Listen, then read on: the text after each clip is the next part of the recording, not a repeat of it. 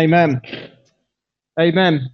As we're sort of in the second week of this little series that through the book of 1 Thessalonians, and the whole essence of the letter that Paul wrote to the church in Thessalonica is about the good news, the gospel, and he's reminding this young church about what the gospel means. And in this world that we live in, there's often times when there isn't a lot of good news.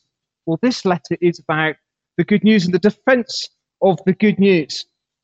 Now, Thessalonica, Mick just helped us a little bit of introduction last week in understanding the city and so on. Paul planted the church initially, and now he's writing back to them, probably on his secondary missionary journey. That's what they think. He was probably in Corinth at the time that he wrote this letter. And he's reminding this young church who have gone through a few trials about the gospel, about what they have signed up to. And he loves these people. But as you get Paul's heart, he's not coming just as this big speaker who's going to tell them what for. He constantly loves them. It's so important in church life to know that we are loved. Do you know what?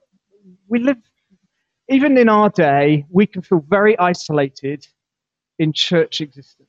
It can feel like we just come along, we do our thing, we sing our songs, we hear some notices, we hear somebody waffle, we go home, and that's it. That's what it can feel like. And actually, as you hear Paul's heart, as he speaks to this young church, you hear his love for them. So we all need to know that we are loved. Try to remind us that God loves us, and that's absolutely true, and that is the consistent love that we can feel. But actually, we need to know that we're in a company of people that love us and are for us. And so as Paul's writing to the Thessalonians, he's wanting to remind them of his love for them, but he's also reminding them of actually the second coming. That's the biggest theme I see in Thessalonians, is his heart to remind them that Jesus is coming again. And Trev, you even referred to it in us taking communion this morning. It isn't just about what Jesus has done on the cross. It's just about our forgiveness of sin, but it is about reminding ourselves there is a day coming when Jesus will return and will wrap up everything that we know that's around us. And a new heaven and a new earth will be in existence. It's about the hope. And these guys, they're going through some difficulties and some challenges, and he's reminding them of this good news that Jesus is coming again. Let's read. I've put it on the thing for you, Elaine. Let's just read chapter 2, 1 to 13. We'll go through it first, and then we'll come back and sort of pick out the verses as we go through. But this is what Paul says to the church in Thessalonica. You know, brothers, that our visit to you was not a failure. We had previously suffered and been insulted in Philippi, as you know. But with the help of our God, we dared to tell you his gospel in spite of strong opposition. For the appeal we make does not spring from error or impure motives, nor are we trying to trick you. On the contrary, we speak as men approved by God to be entrusted with the gospel. We are not trying to please men, but God who tests our hearts. You know, we never use flattery, nor did we put on a mask to cover up greed. God is our witness. We were not looking for praise from men, not from you or anyone else. As apostles of Christ, we could have been a burden to you, but we were gentle among you, like a mother caring for her little children. We loved you so much that we were delighted to share with you not only the gospel of God, but our lives as well, because you have become so dear to us. Do you get his heart for these guys? Surely you remember, brothers, our toil and our hardship. We worked night and day in order not to be a burden to anyone while we preach the gospel of God to you. You are our witnesses, and so is God, of how holy, righteous, and blameless we were among you who believed.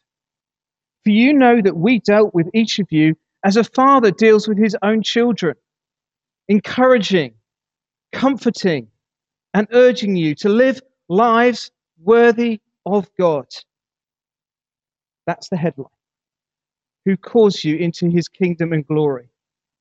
And we also thank God continually because when you received the word of God, which you heard from us, you accepted it not as word of men, but as it actually is, the word of God, which is at work in you who believe. Amazing story. If we just go back to verse 1, Elaine, we'll work our way around it. Paul's heart for this church is not that they receive this gospel message.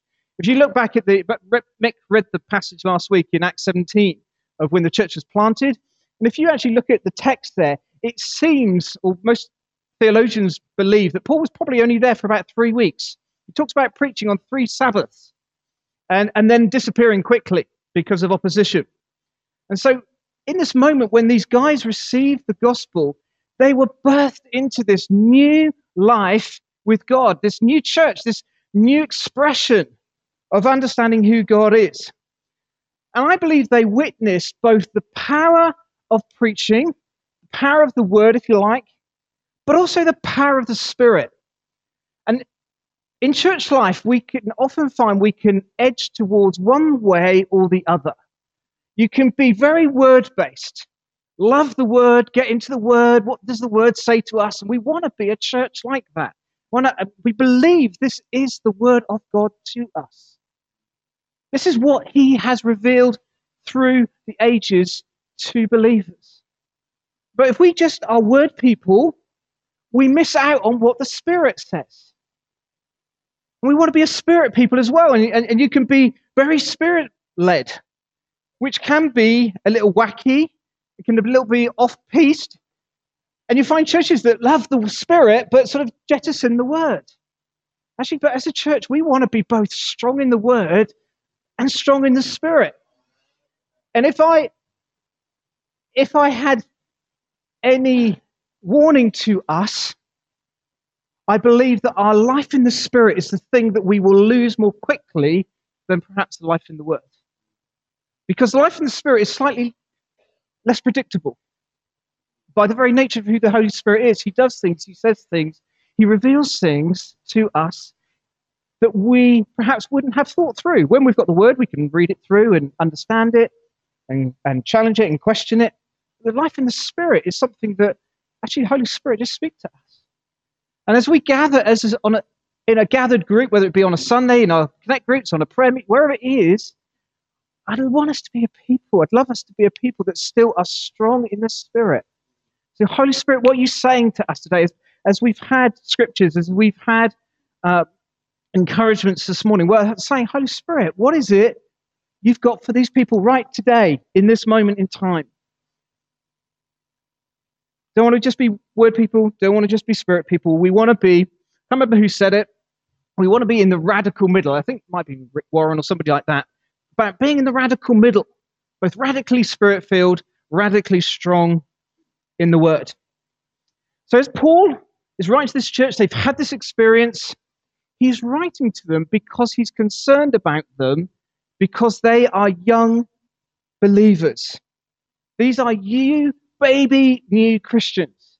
These are people who haven't perhaps had the experience that many of us have had in this room of walking with God for a long time, walking in or being in churches that have been strong and healthy. These are new believers. And he wants them to know that in their new life with Christ, there will be things that happen because of their faith. Paul and Silas and Timothy, who were with them at the time when they planted, they understood what this Christian life looked like living with opposition. It was part of the deal. We're preaching this gospel. There is always going to be opposition that's coming. And these new believers are having to work out, well, what does that mean for us? Actually, did I sign up for that? It's very easy, isn't it, on a Sunday morning? It's just like, anybody want to appeal for the gospel? Yes, let's hands up in the air. Oh, by the way, opposition's coming. That's the reality. And Paul knew that. He knew and understood that as a believer, opposition would come. And he's helping these young believers to see that. So let's work our way through. Let's just pick up a few things as we go along. So he starts, you know, brothers, that our visit to you was not a failure, or if you've got another Bible version, it might say, was not in vain. What he's trying to defend, actually, even the short time I had with you, I want you to know it wasn't wasted. It wasn't a flash in the pan moment. You know, often appearances can be very deceiving. You know, who was this Paul? He just pulled into town. He was there for 3 weeks. He dived away. Paul, we thought you'd be with us. So often in the world with our lives with God, appearances can be really deceiving. That can often be things that we think they are this, but they're actually something else. You know, God, probably the biggest moment we've celebrated this morning of what we thought might happen actually was the opposite. If you think about the cross and what it stood for, and all that happened, to the casual observer watching in on this Jesus who had radically changed so many lives, ending up on the cross, was like, we didn't see that. That wasn't the plan. Right, Jesus, you're the Messiah. You're coming back. You're going to rule and reign. You're the one who's going to do it all. The scriptures have said about it. And here you are on a cross. You see, the appearance of what was going on was very different to the reality. Surely it was a failure. Appearances often in church life can be very different to what you think is happening. And what appears to be bad, what appears to be difficult, actually is for positive, is for good. And so even in the midst of pain and suffering, there is good, but God can bring out of it.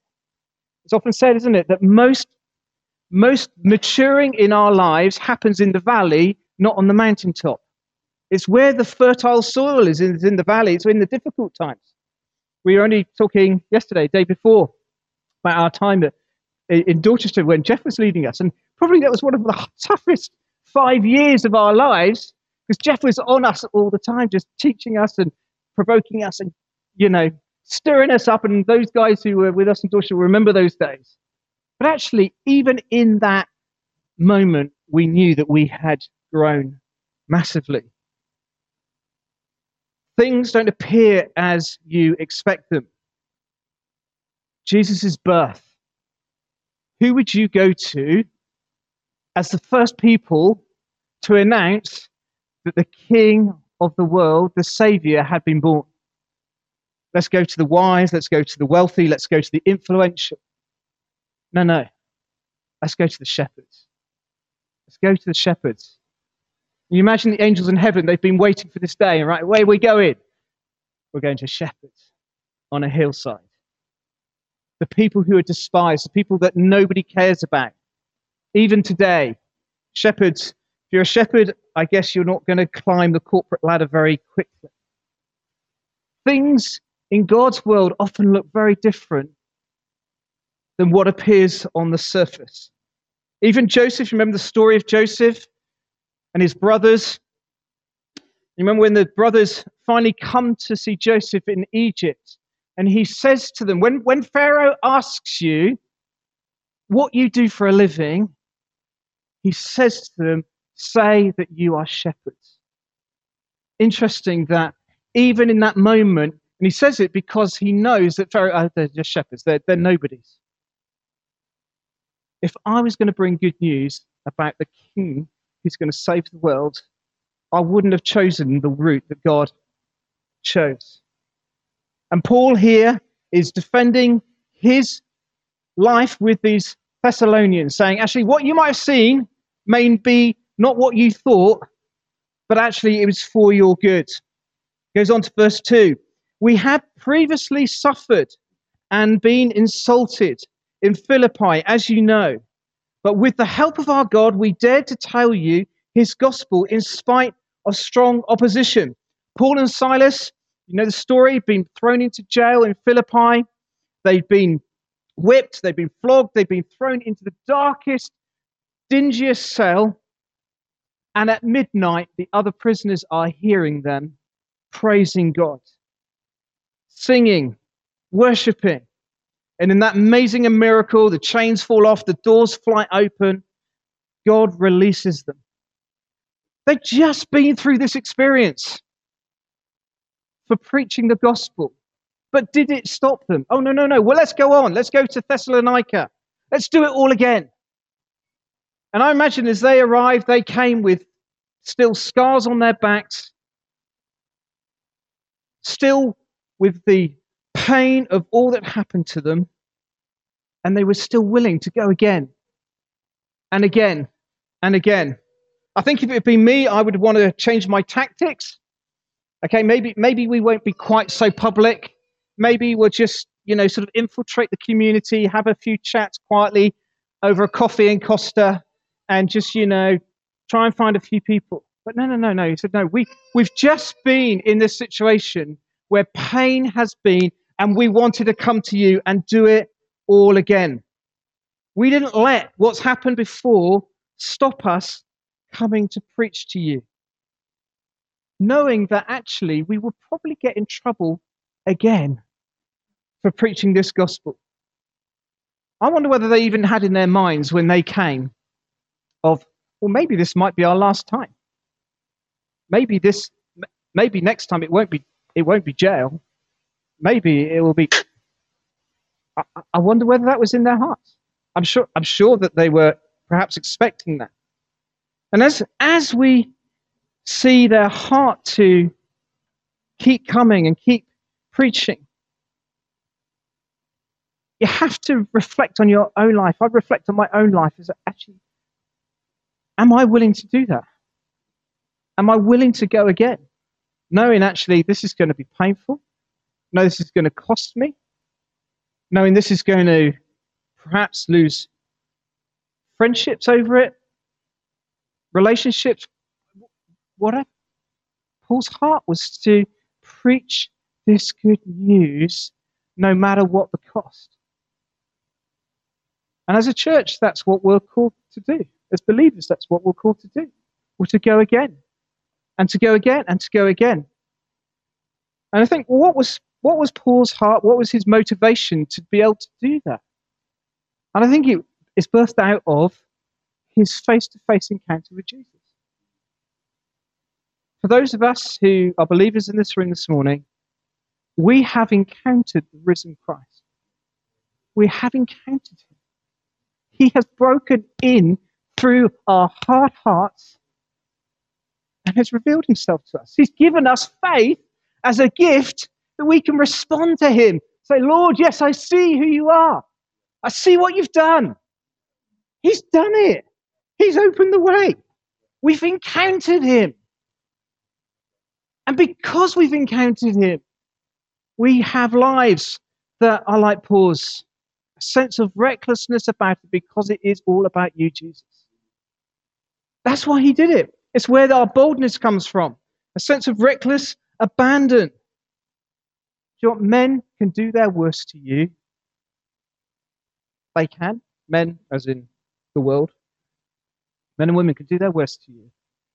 But it's not the worst that can happen to you. We can be ridiculed for this gospel.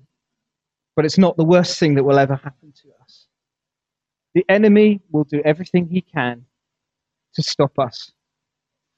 And we have to go again and go again. Verse 3. For the appeal we make does not spring from error or impure motives, nor are we trying to trick you. On the contrary, we speak as men approved by God to be entrusted with the gospel. We're not trying to please men, so important, but God, who tests our hearts. So there were people probably traveling around in Paul's day that were preaching all sorts of messages for all sorts of impure motives, all sorts of dodgy reasons. And Paul he's referring to them. He said, look, we're not doing it because we want to make money out of this. We're not doing it because we want to be famous. We're not doing it because we want your adoration. We're doing it because Jesus has encountered our lives and you need to hear this message. Paul went through so many things that you're aware of. He's shipwrecked, floating in a sea on a piece of wood for 3 days. He met bandits. He all sorts of trials, massive trials came to Paul. You think, well, why would you do that unless you were absolutely convinced this was the right thing to do? I think even if somebody laid down a whole wad of money, I don't think I'd sign up for that. I don't think Paul would sign up for that. It's not in his job description. He didn't want to do it for impure motives. He knew the danger of this life, and he was out to serve God in it.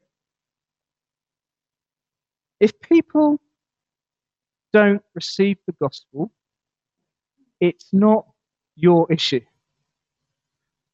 You hear that? People don't receive the gospel, it's not your issue. That's between them and God. And I think that was how Paul, he managed to get that in his heart, in his head. I know when I've spoken to people and they said, no, you feel that rejection, don't you? You said they're rejecting me. They don't like me. Paul says, I'm not out to please men. If you become a man pleaser, a people pleaser in this gospel life, you'll be dead. It will spit you up and spew you out. Honestly, it will. If we're here to have people love us, and we all like to be liked, I like to be liked. I do like to be liked. Who's like me? We do. We like to be liked. But actually, the gospel, as we present it, will result sometimes in people not liking us, will result in a sense of war. But Paul knew that he was up against this, but he didn't let it stop him. He repeats the same phraseology in verse 5. You know that we never use flattery, nor do we put on a mask to cover up greed. God is our witness. We are not looking for praise from men, not from you or for anybody else. If this message doesn't make you happy, well, I'm sorry, but that is the message. The message is that God loves you and he's for you. And if you don't receive that, well, that's actually not my issue. The biggest issue for us is that we are people full of grace. Grace triumphs over everything. I speak about it. I will keep speaking about it. I will keep reminding us of this. Church, we need to be people full of grace. Full of grace. Don't lose the Spirit. Don't lose grace in our hearts. We lose grace. We run by law. We run by moralistic lifestyles. We've lost it. We are under grace. Jesus has done it all. He has done it all. He's paid for my sin. He's paid for your sin. He's done it all. We need to be grace people. As apostles of Christ, we could have been a burden to you. What he means by that is we could have been a financial burden to you. We could have come and demanded that you pay us because we're coming to serve you for the day, for a few weeks, and we want you to, have a whip round. These are brand new believers. And he said, I don't want your money. I don't want any of that stuff. That just gets in the way.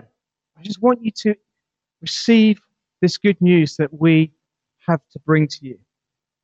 We don't want to do anything that we do in church life that is a burden to those that we are serving. We want to be a blessing to people. We want to help them. We don't want to hurt them. And we get this, start this picture that Paul brings of, refers firstly to a mother. But verse 7, we were gentle among you. We were gentle among you. We were gentle among you. Not in your face, not causing havoc, but we were gentle among you like a mother caring for her little children. You picture that scene of a mum with a baby. That moment of perhaps new birth, just caring, loving, cuddling, holding, feeding. gentle, caring. Paul, even though he's impassioned, even though his heart's pumping for the gospel to be preached, he came with such love and such tenderness and such gentleness, like a mother caring for her baby. This is a good message. We want you to believe it. Paul's sensitive to how people received him. He wasn't all bluster, but he wanted to come amongst this group of people and care for them. What does our lives look like in caring for people? Are we gentle people? Get alongside and help one another? Are we people that love like a mother loves a baby? I remember my first trip into Zimbabwe. And whenever you do a sort of trip like I had into a nation that is so needy, and you can have you can go with a sort of mindset of, we have so much. Well, we do. We have so much here, don't we? I mean, we are so richly blessed. And you go into a nation that has relative little, and yet their care for me was extraordinary. Their care, their love, their willing to do whatever they could. And I started to feel uncomfortable. I'm just like, I should be caring for you. We want to bless you. That's what we're here for. We want to bless you. And these people who have nothing, and they just wanted to do whatever they could to make me feel honored and at home. And then you see how they care for one another. And I tell you, the church looks totally different. It's not like us. No, we're a different culture. We're in a different context. So you can't just transport what works here into there. I get that. But you see something that is uniquely different. And I'm coming back and I'm thinking, we've got so much to learn. We've had these people, this whole sense of Paul being amongst them and with them and in their lives, and not just seeing them one Sunday to the next Sunday, but just being around together, and we do life together. That's what it was. That's what Paul was experiencing. And I saw a little bit of that when I was with these guys in Zimbabwe. And I think we've got so much to learn of what life looks like together and how we do it. Verse 9, he carries on. Surely you remember, brothers, our toil and hardship. We worked night and day in order not to be a burden to anyone while we preached the gospel of God to you. We worked night and day. So what would have happened is that Paul in the day, he would have been ministering the gospel to the believers and to those around listening. And then at night, he probably would have gone off. You remember Paul was a tent maker. He probably would have tried to find the local tent making business. And he would have worked hard, perhaps for most of the night, maybe get a few hours sleep in the early morning before he would then minister again. And he'd do that so he wasn't this financial burden, wasn't a burden to them. They worked hard. That was their devotion to them. But actually, we're doing this for your good. Verse 10, you are our witnesses, and so is God, of how holy, righteous, and blameless we were among you. And now he starts to turn from this picture of this caring mother to the Father. For you know that we dealt with each of you as a father deals with his own children. Now, if you've been a dad, or if you've had a dad around when you were growing up, I'm sure most of us have had that point where it's been said to our children, you wait until dad gets home. You wait until dad gets home. So the picture here is that the mother brings the care and the love and the sort of moment of reassurance. But somehow dad's role is about bringing correction. It's about just straightening up a few things. And often that would be happening when I'd come in from work and Catherine would tell me what's happened during the day. And so, okay, right, line them up. Here we go. It's just that's the role of a father sometimes. Father, I think dad does sometimes the fun stuff. He does crazy stuff. Love doing all of that. But actually, a lot of my role, as we saw our kids grow up, was actually helping shape them, helping bring some correction to. Mum does that as well, but I think dads actually, when they do that and do it well, do it with good heart, in love, actually is for the child's good. And so Paul is saying, look, I loved you and cared for you like a mother, but I also need to sometimes bring some correction. And I love how Paul writes it, encouraging you, comforting you, and urging you. Do you know what? Sometimes urging does look a little bit like correction, doesn't it? If you do it passionately, I'm urging you, come on. What are you doing? It feels like correction. I think experiencing church life in the Western world is often, we love it when we get the mothering, cuddling, looking after us stuff. I haven't been around for 2 or 3 weeks and somebody phones me up, says, hey, Steve, how you doing? Just want to make sure you're okay. We love you. We miss you. We like that. We feel cuddling. But actually, often when we come and say, hey, why are you living like that? Or, we just want to urge you to. Generally, I have found that most people don't like that bit so much. But the shepherd and his staff, he cared for his sheep. He took his sheep to green pastures because he loves them. He wants to feed them. He wants to care for them. But his staff often is also used to, hey, come on, sheep, you're getting a little bit out of line. Jab. Come on, need to go this way. Jab. The staff was for their good because the shepherd loves the sheep. And as leaders, when leaders come and correct and challenge you, it's not because they want to jab you to cause you pain. It's because they care for you. They love you. And Paul's heart for this church was, I want you to know what is right for you. And so there will be times when I write to you, when I'm with you, that it will feel like the jab of the staff in your side.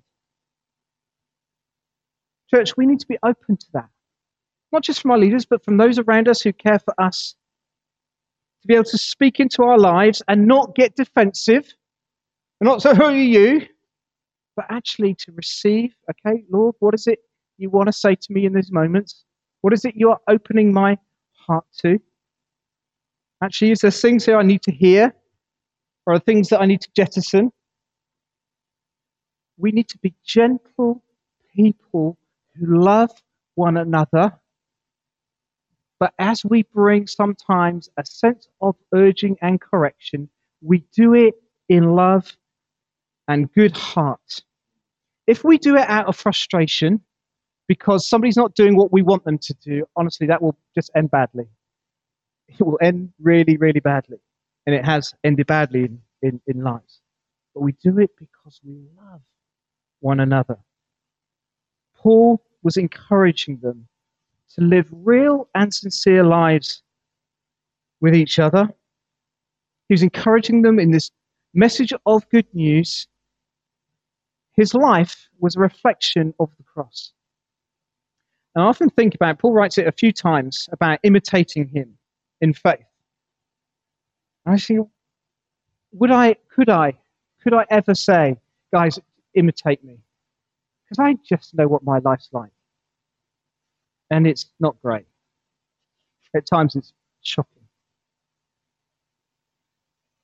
And I guess if you look at your lives and you think, there's probably bits that, I wouldn't want anybody to know or see. Every one of us in this room, thoughts, whatever it is. But I know in my heart that I learn from those who are around me. as I watch, as I listen, as I rub shoulders with. And I want every one of you to know that you have some impact on someone else because of the way that you live your life. It has a reflection of the cross as you go about your day-to-day world. And Paul, he doesn't finish this passage at this point, but this is where we're finishing this morning. He says this: we also thank God continually, because when you received the word of God which you heard from us, you accepted it not because Steve Hunter has said it to you this morning, because Mick Richardson said it last week, and whoever else will speak on these words. Not accepted it because we've got wise words or great counsel to you, because we do our best. But we have received it because it is the word of God.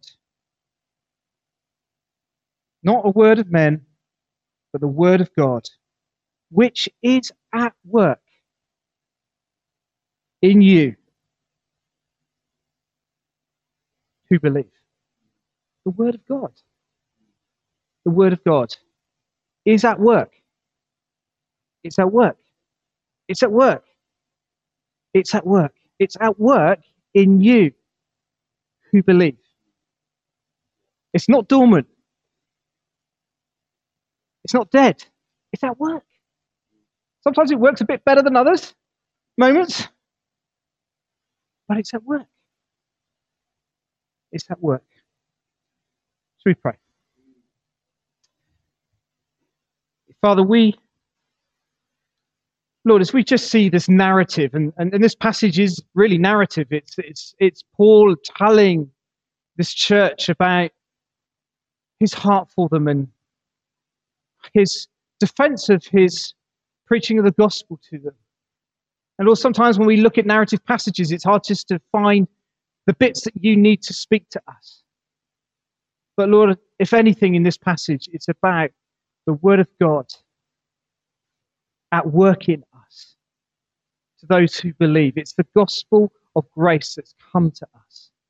And as we receive this grace, as we receive this grace message, as we receive all that you have for us, Lord, we want to be people like Paul who, despite pain, despite opposition, despite incredible hardships, still live this life, Lord, in all its confusion and all its uncertainty, but with reckless abandon to the gospel of grace that we have been shown.